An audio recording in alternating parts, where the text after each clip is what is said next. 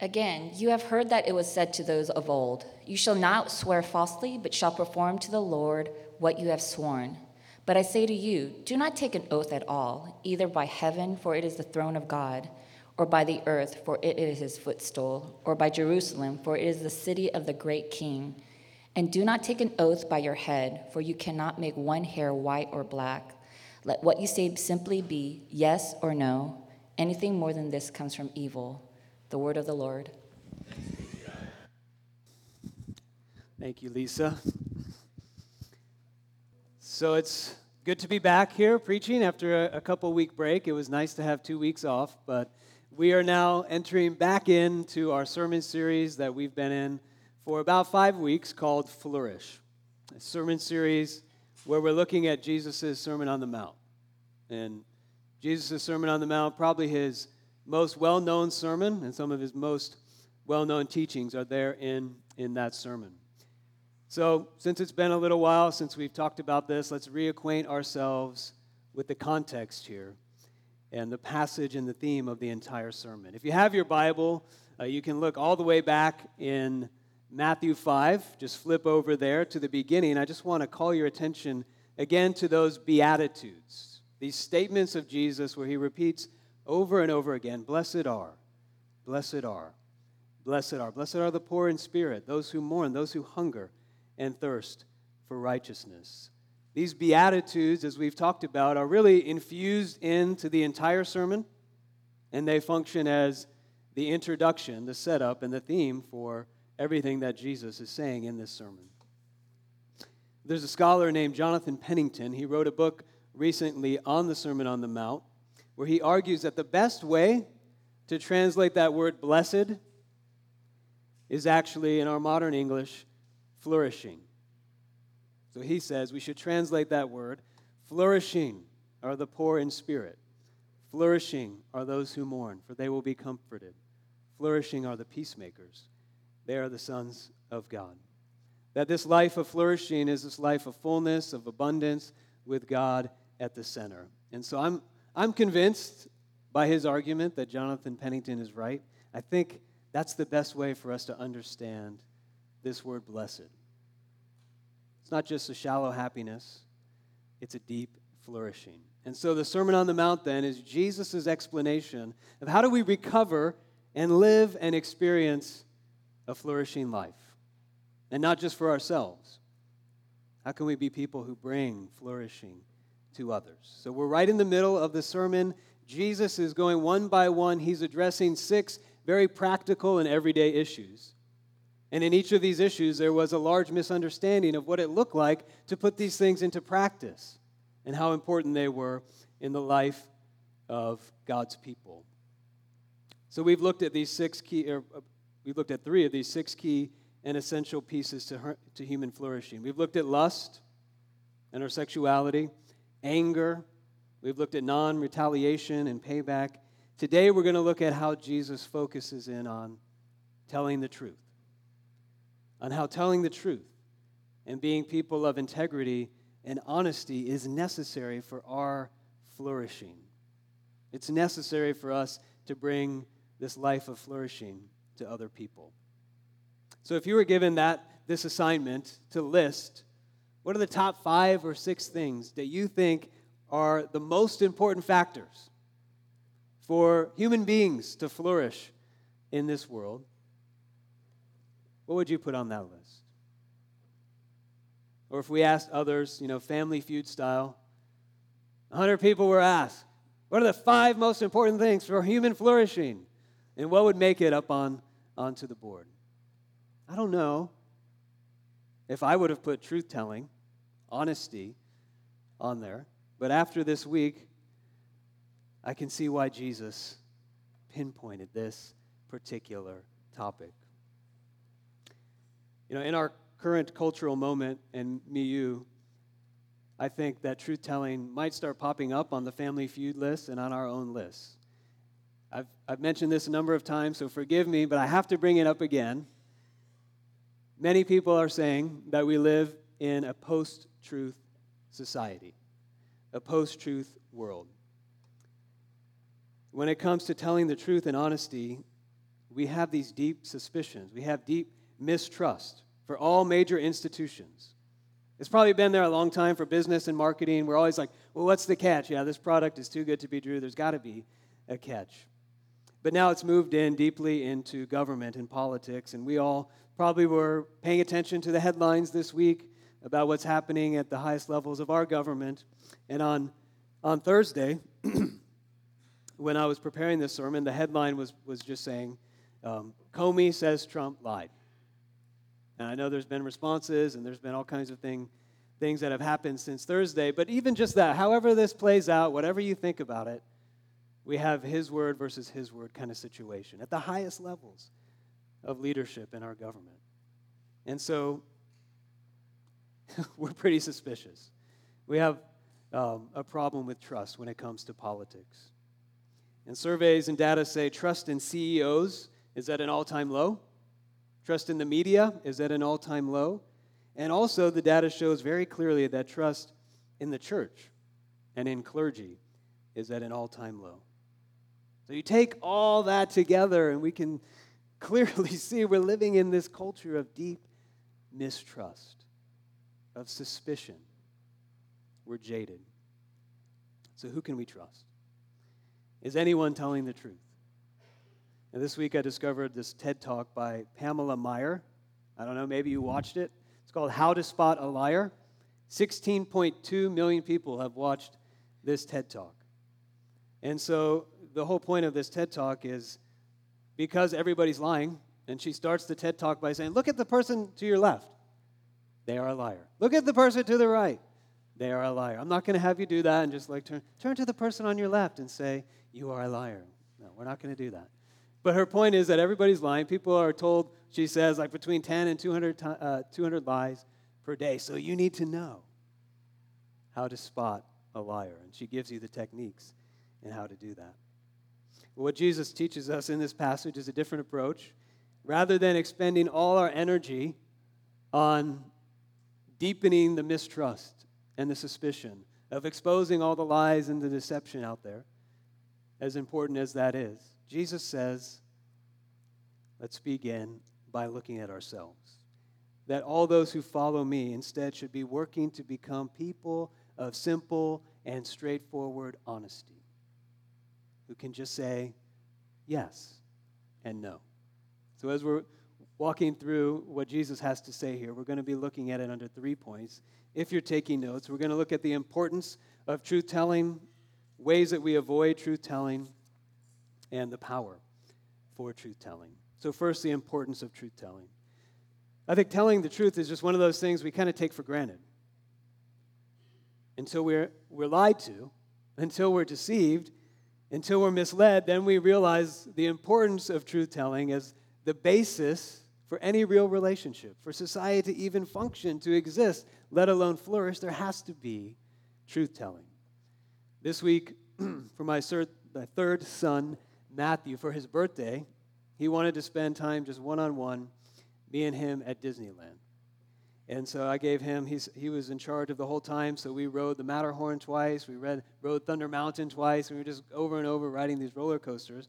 And I said, you get to pick dinner. And his favorite dinner at Disneyland are his two favorite foods put together in one dish, a mac and cheese bread bowl. All he eats is bread and mac and cheese, and they're together. It's like his dream dinner. And so we go to the place. It's Pacific Wharf, if you want to know where to get this mac and cheese bread bowl. And we go up there, and he's smiling, and he's all ready for this. And I say, 1 mac and cheese bread bowl. And the guy behind the counter says, we are currently not serving that at this time. I said, what? I said, can you serve the mac and cheese kids meal? He said, yes. I said, you can't put the mac and cheese from the kids meal into the bread bowl? He said, we are currently not serving this at this time. I'm like, okay, that's weird. Well, we'll have to figure out something else. So I'm walking out of the restaurant, and then what do I see coming out of the line of all these trays of food? I'm seeing all these mac and cheese bread bowls come out. I'm like, I was just lied to at Disneyland. How could this be? All reality is coming undone for me at this point. So it turned out that they were just out of that in their current serving line, and so Mathew did get his mac and cheese bread bowl, and the world was set right. But for a moment there, I thought, how can this be? What is happening? That's a little bit of a lighthearted example, but it can be much more serious and much more painful for us. When we realize we've been lied to by a friend, if we realize we've been lied to by our spouse or a family member, if the lie is serious, it all of a sudden feels like, what's real? What can I trust? And everything becomes undone in that relationship. If you're lied to by your company, by your boss, by your neighbor, your trust erodes. You don't know what you can believe and what you can't believe. And it's really impossible. We can't function like that for long. Thomas Aquinas says this. He says it's impossible for men to live together unless they believe one another as declaring the truth to one another. Truth-telling is essential for any relationship, for any community and society to function. I think this is why Jesus, in the Sermon on the Mount, addresses truth-telling, because really no relationship, no community can exist, let alone function without it. So what Jesus is exposing here in this text is just like the laws with regard to murder and life, the laws regarding marriage and sexuality, the laws regarding revenge, in trying to enforce these laws, in trying to keep the rules, the religious and legalistic approach completely missed the entire point behind the law, behind these rules in the first place, which was telling the truth. So what did that look like in Jesus' day? In his day, there was a strategy for trying to enforce truth-telling and to deal with the problem of lying and deceit, and that strategy was through the use of oaths and swearing. So when you really needed people to tell the truth, you said you need to swear an oath on that. Or if you really wanted to convince people, I'm telling the truth, I'm not trying to deceive you here, you would swear and you would make an oath. You would say, I swear by heaven. I swear by Jerusalem. I swear by the earth or my head. And that was very common at the time in everyday relationships and in more legal, formal settings. And we still do this today in our legal settings.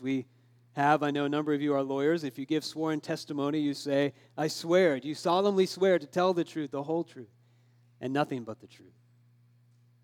And more informally, sometimes we'll say, I swear to God, if we really want to convince people, or cross my heart and hope to die. Jesus is saying that this approach to truth-telling is seriously flawed and ineffective. If you look at verse 33, when Jesus says, you have heard it said, he's not directly quoting from the Old Testament here, but he's summarizing how the teachers of the day used a collection of Old Testament passages from Leviticus 19, Deuteronomy 23, and Numbers 30. He says this is what is being taught.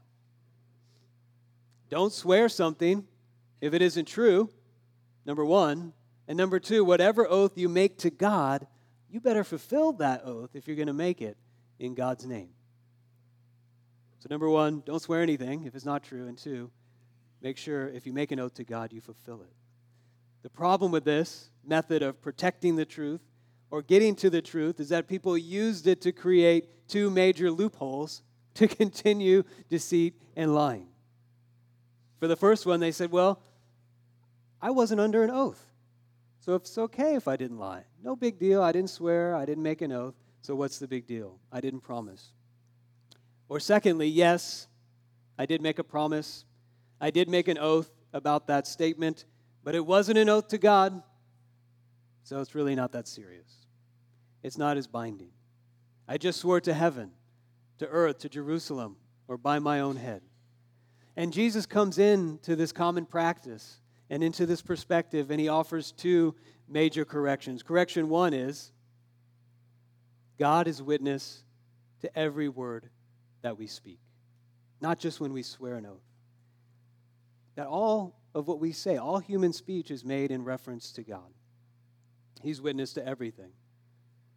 And Jesus is saying, even what we think is ours to swear by, he says, by your own head, you're trying to swear so that you're leaving God out of the picture But he said, you are not even able to control the color of your hair.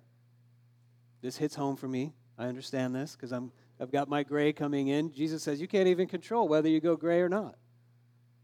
God is the owner and sovereign over everything about us. And so the point he's making is that God is all-knowing, not just our words, but our thoughts, our intentions. Every word we speak to another person, he is witness to what we say. And so he holds us accountable, not just when we call him as witness. That's his first correction. His second correction is there's no such thing as two-level or multi-tiered speech, that all speech is equal. We are not more bound to an oath or swearing than to our everyday yeses and nos. It's all the same. Everything we say is equally important. And it's equally important that we tell the truth, not just when we swear or make an oath. So Jesus is saying here, he's driving home the point, truth-telling, very important. Second point, our avoidance of truth-telling. Though they in Jesus' day made use of oaths and swearing, and they created all these loopholes to get out of that, that might not be our issue in the way that we kind of navigate our way around the truth. But there are other ways that we avoid telling the truth. We create loopholes for ourselves in our communication. As I was preparing this message, I was noticing that one of the movies, that summer movies that's getting a lot of publicity is Wonder Woman. And as I was just watching the previews and everything, I was remembering, I used to watch Wonder Woman, the show way back in the day. I was remembering her major weapon. Wonder Woman's main weapon is what? The lasso of truth. And with the lasso of truth, she can force the truth out of anyone.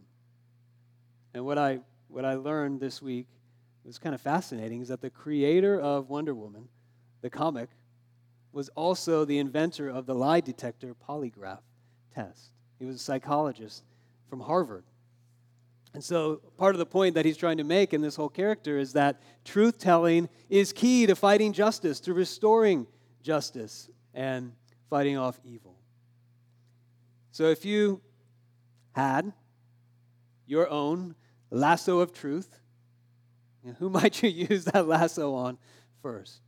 I know parents, you're like, I might have some uses for that in my house. Who started this fight? Who ate all that candy? Who did all these things? You have the lasso of truth that you can bust out. But maybe we could turn it around on ourselves and we might ask ourselves, who am I most afraid of using that lasso of truth on me? Though we would love to be able to yield that lasso, it's another thing to have it used on us. And Jesus is challenging us to begin with ourselves here. He forces us to ask, how do I avoid the truth? How do I use two-level speech?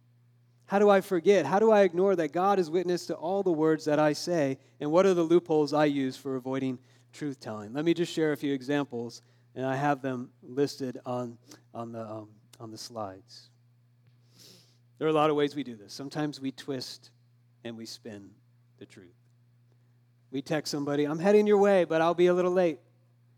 But the truth is, we totally forgot about the appointment, and we're not even ready. We're just getting ready to get all our stuff so that we can walk out the door. Or we exaggerate. We say to people, you always do this. You never do that. Or we act like we're experts about things because we read maybe one article or saw one tweet on a subject, so all of a sudden we're experts. We tell white lies. We say to people, yeah, I'm busy that day. But the truth is, we're not busy at all. We just don't want to hang out with that person. Or we use flattery. We can say, that was the most awesome thing ever in the world. And the truth was, it was kind of average, and it was okay. But we wanted to make that person feel better. Or we tell half-truths. We omit key details, which we say, that's technically not lying. Or we make excuses. We say, instead of saying, I dropped the ball on that, totally my fault, I am to blame. We say, yeah, I was going to get to that, but these other things came up, and we start making excuses. about why we didn't do such and such a thing. So I don't know how you're feeling after seeing that list, but a lot of those are starting to hit home with me. In my reading this week, I came across an experiment that one seminary professor did in his class. He said, okay, they're talking about the concept of truth-telling. He said, this week, no lies. Let's commit to that for 1 week. They came back and debriefed after that week, and what was the result? Everybody said, I was very quiet this week. I didn't have a lot to say to anybody. Maybe you can try that this week, a revealing experiment. I think the question we need to ask behind all these loopholes that we give ourselves in telling the truth is why? Why do we do that? Why do we avoid telling the truth? And as we dig beneath the surface, the perspective of Scripture, it tells us our avoidance of truth-telling is really at the root an issue of fear and control. In a couple ways. We fear and we want to control what other people think about us. The TED Talk, Pamela Meyer, the author of that TED Talk, said, lying is how we fill the gap between who we wish we were and who we really are. Isn't that true? That what other people think of us, their approval, matters so much to us that we hide our mistakes, our flaws, our weaknesses, so people would see us as better than we are or impressive. We also fear and want to control what will happen to us. We lie to get ahead, to get our way, to manipulate other people, to cover up and not face the full consequences of our actions, or just as we're trying to make life a little bit easier for us. So we fear and control what other people think of us. We fear and want to control the things that would happen to us. And so when we see those reasons behind our truth-telling, we're not just avoiding a little inconvenience. We're not just fudging the truth. It goes much deeper than that. Because we end up avoiding the truth about ourselves. And we lose touch with who we really are. We end up avoiding the truth about other people, not being fully known by them. And so instead of having relationships based in love, they're based in manipulation and control. And thirdly, and maybe most deeply, we're avoiding trusting God. We're avoiding His will. We're avoiding His word for our lives. The Bible teaches that the loss of human flourishing, all our suffering, all our separation from God can be traced back to a lie. In Genesis 3, the serpent deceived Eve and Adam. He said, can God really be trusted? Did he really say that? Does he really want what's best for you? Is his love enough? And ever since that lie creeped into the human heart, it's resulted in fear and insecurity. And like Adam and Eve, we want to hide. We want to hide from God, hide from each other, and hide even from ourselves. As Romans 1 says, the strategy of sin is to suppress the truth. It says that we do this exchange. We exchange the truth of God for a lie. So we live in an alternate reality, and sin wants to keep us there. So what do we do? How do we become truth tellers? What is the power for becoming a truth teller? We can't minimize or downplay the importance of truth telling. We see how crucial it is. We can't look to external measures to enforce the truth, like a system of oaths and swearing. In order to become truth tellers, we need to overcome our fear. We need to overcome our fear and our insecurity over what people think of us and let go of trying to control our lives. Only then can we live in the truth. And the gospel is that power to set us free. I want to share something that Dietrich Bonhoeffer wrote about this. He said it so poignantly. The cross is God's truth about us, and therefore it is the only power which can make us truthful. When we know the cross, we are no longer afraid of the truth. At the cross, what we see are two things. God tells us the hardest truth that he needs to tell us about ourselves. And he tells us the best truth that he wants to tell us about ourselves. At the cross, we see God tell us those two truths at the same time. That we are more broken, weak, we're more sinful than we ever would want to admit. But at the same time, we are fully loved. We are accepted, we are approved, we are delighted in because of Jesus. So we don't have to live out of fear about what other people think of us because we already have the approval of God. We are fully known by God. He knows the complete truth about us, and he loves us fully. All the weaknesses, all our failures that we try to cover up, he knows, and he loves us. The cross gives us the power to tell the truth even when it's hard, when we may be rejected, when we may have to face consequences, when it might damage our reputation. The cross shows us that there is a cost, there is a price to being truthful. But even when it costs us financially to tell the truth, even when it costs us relationally to tell the truth, or emotionally, or in our career, or in our reputation, we can face the cost knowing that Jesus paid a greater cost in order to convince us, in order to tell us the most important truths about us.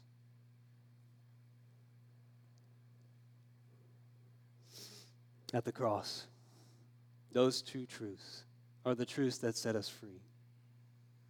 That in Jesus, we see that lying leads us estranged, apart, abandoned from God. But in Jesus and by faith in him, we can be assured and confident that we are fully and absolutely loved. And so we can be people of the truth. Let me just share a few closing applications. If we were to believe this, if we were to live in this reality of the gospel, what might it look like in our lives? Just a few things. One, simplification. Jesus says, simply be a person of yes and no. But for some of us, our lives are anything but simple. We would say our lives are very overcomplicated. We have so many commitments, so many roles that we're playing. And many of us are caught living a life where we have said too many yeses and not enough nos. And so the yeses that we have said, the yeses that we have committed to, we're barely able to make those commitments, to keep those commitments.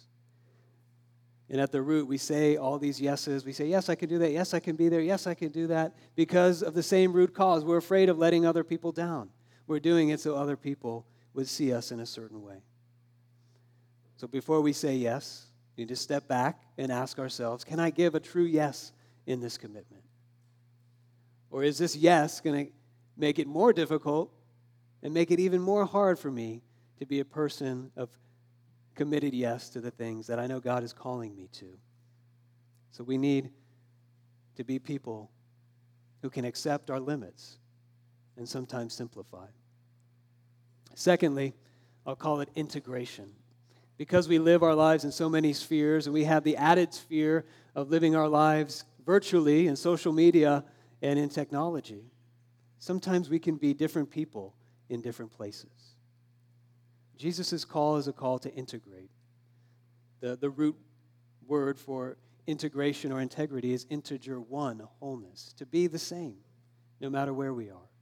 And I think that's important in how we engage in social media, both in what we share and how we take it in.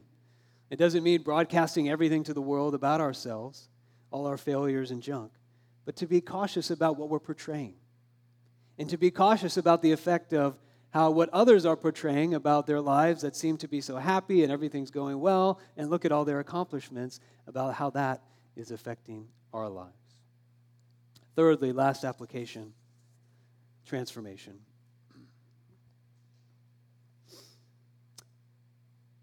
This call of Jesus to be people of honesty is something we as the church need to take to heart. It means that the church, out of all communities, in a world and in a culture of so much mistrust, so many broken promises, needs to be a place of honesty and safety. If you have honesty without safety, that tears people down, that hurts others. That's just bluntness. If you have safety without honesty, that accepts and protects people, but it doesn't challenge people to grow and to change. This week I noticed something that I'd never seen before in both the letter of Paul to the Colossians and the letter of Paul to the Ephesians.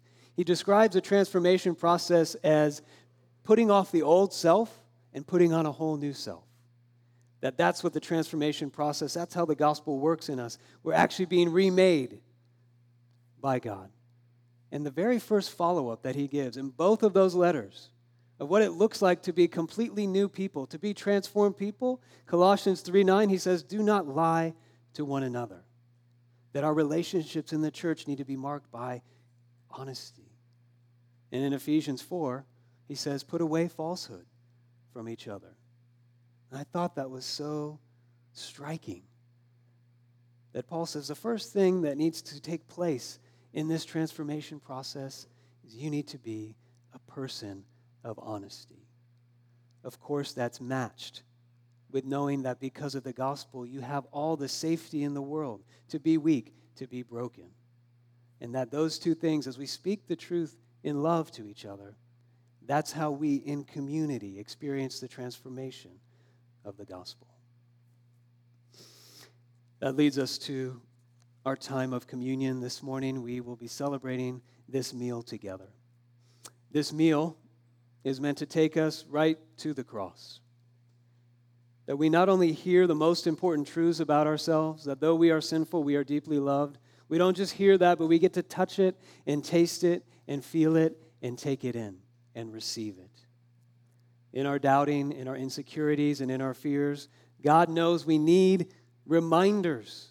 And so he says, do this in remembrance of me, that I am the God who came into your brokenness to take it upon myself, and I am the God who loves you, despite all the ways you want to avoid the truth, that this truth, that you are loved in Jesus, is meant to set you free.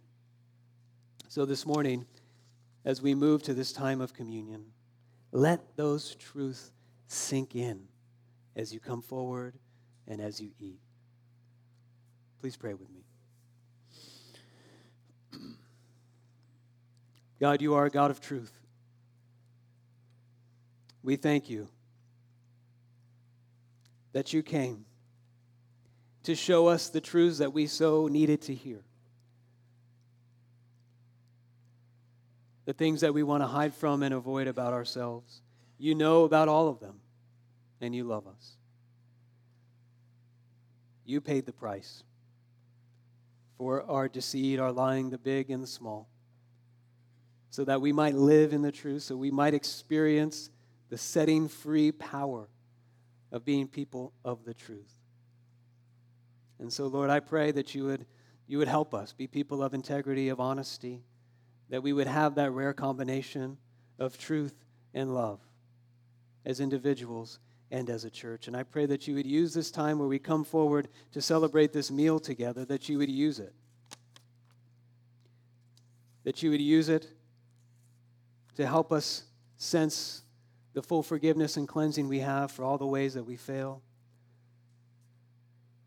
and to be sent forth empowered by your love to be people who love and speak and cherish the truth. We pray in Jesus' name.